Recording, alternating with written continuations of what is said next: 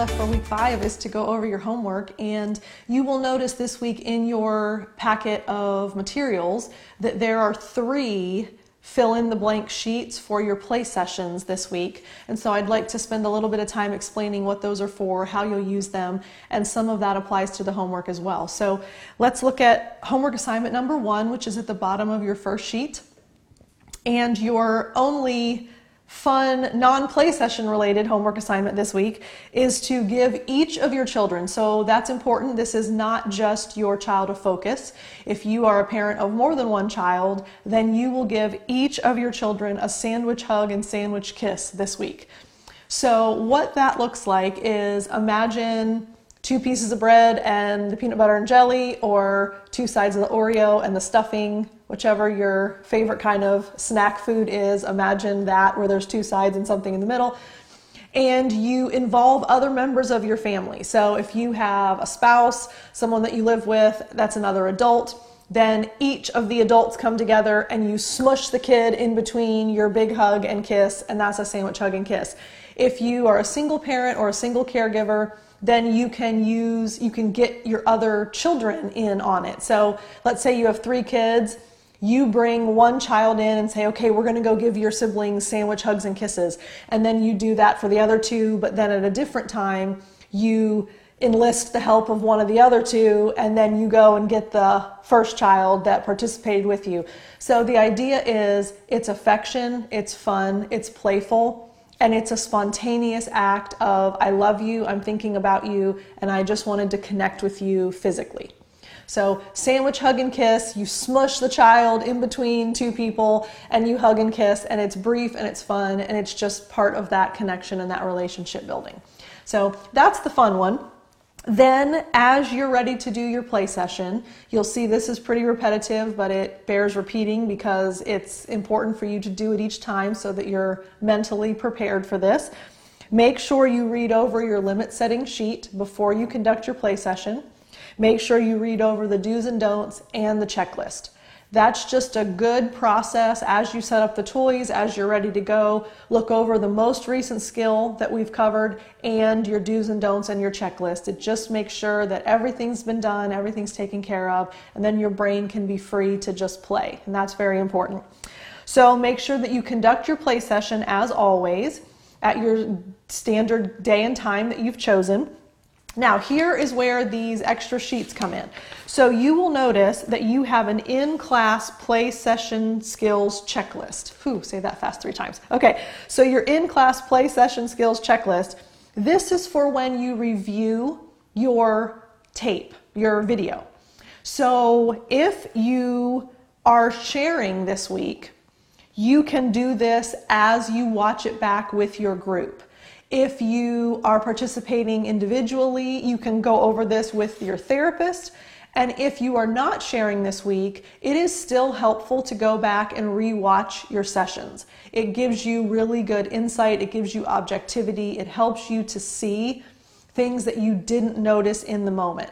So as you watch the video back, you can make a note with a check mark of where you saw that play skill demonstrated. It's just a helpful awareness of what you've done, what you want to work on. Maybe if you notice that you didn't check the followed the child's lead, you may have a mental note, you know what, I'm really going to work on that next time. So that's important to just make sure that you have those check marks covered, and you can make sure that you're addressing the ones that you want to work on, and then you can celebrate the ones that you're doing efficiently and effectively.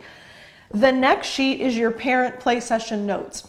You complete this after every session. I encouraged you before, it's helpful to do it pretty soon after you have that play session because you don't want it to go too long or you start to forget.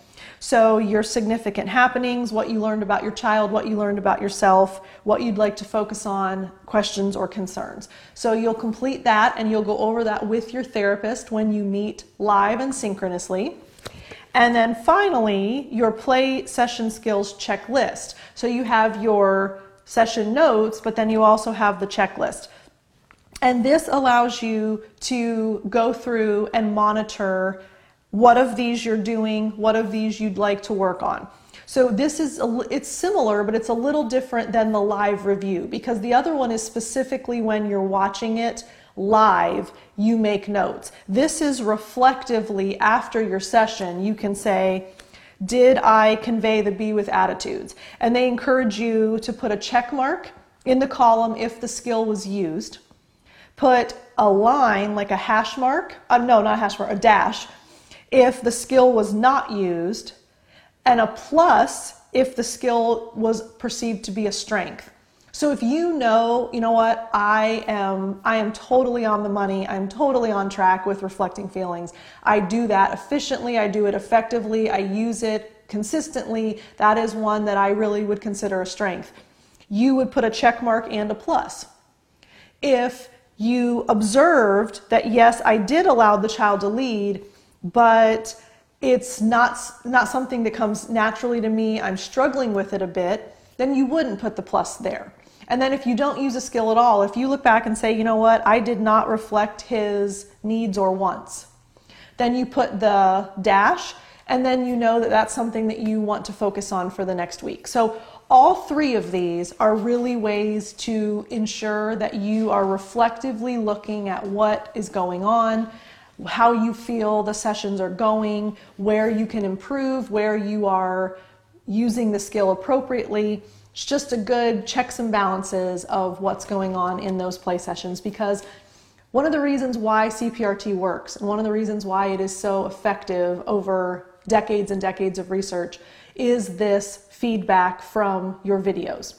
If you were to just practice this throughout the week whenever it happened to pop into your mind, you would not have the objectivity, you would not have the ability to watch it back, you would not have the ability for your therapist to go over it with you. That is the richness and the beauty of CPRT, that you have these videos to watch. So that's what those three sheets are for. It allows you to assess how things are going. So you will complete your session notes, complete your checklist. If you're showing your video live, then you'll fill that one out as well. And then so for 3C, if you needed to set a limit during your playtime, describe on the checklist what happened or what you said or did. So that's an opportunity for you to indicate, yes, I had to set a limit, here's what happened, and then you can bring that into your group and share that with the group and have your therapist process that with you. So if it is your week to share, that will also be something that you will do, is make sure that your therapist is able to watch the video with you this week. So week 5 is a little bit of a breather, a little bit of a break, because there's not really anything new, and it gives you a chance to really settle into these play sessions, work on your limit setting skill some more, and again, continue to reflect feelings, because that's the foundation as well. So excited for you all. At the end right now, meaning session 5's done, we are halfway through. I can't believe it.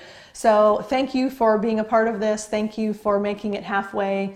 One down, one to go. That's exciting. We're right at the halfway mark. So let's keep the momentum, let's keep the excitement, and some really great skills are coming. 6, 7, and 8 are packed with new skills that are really going to change your relationship with your kids. So those are things to look forward to for sure. Thanks for being here. See you in the next video. Bye.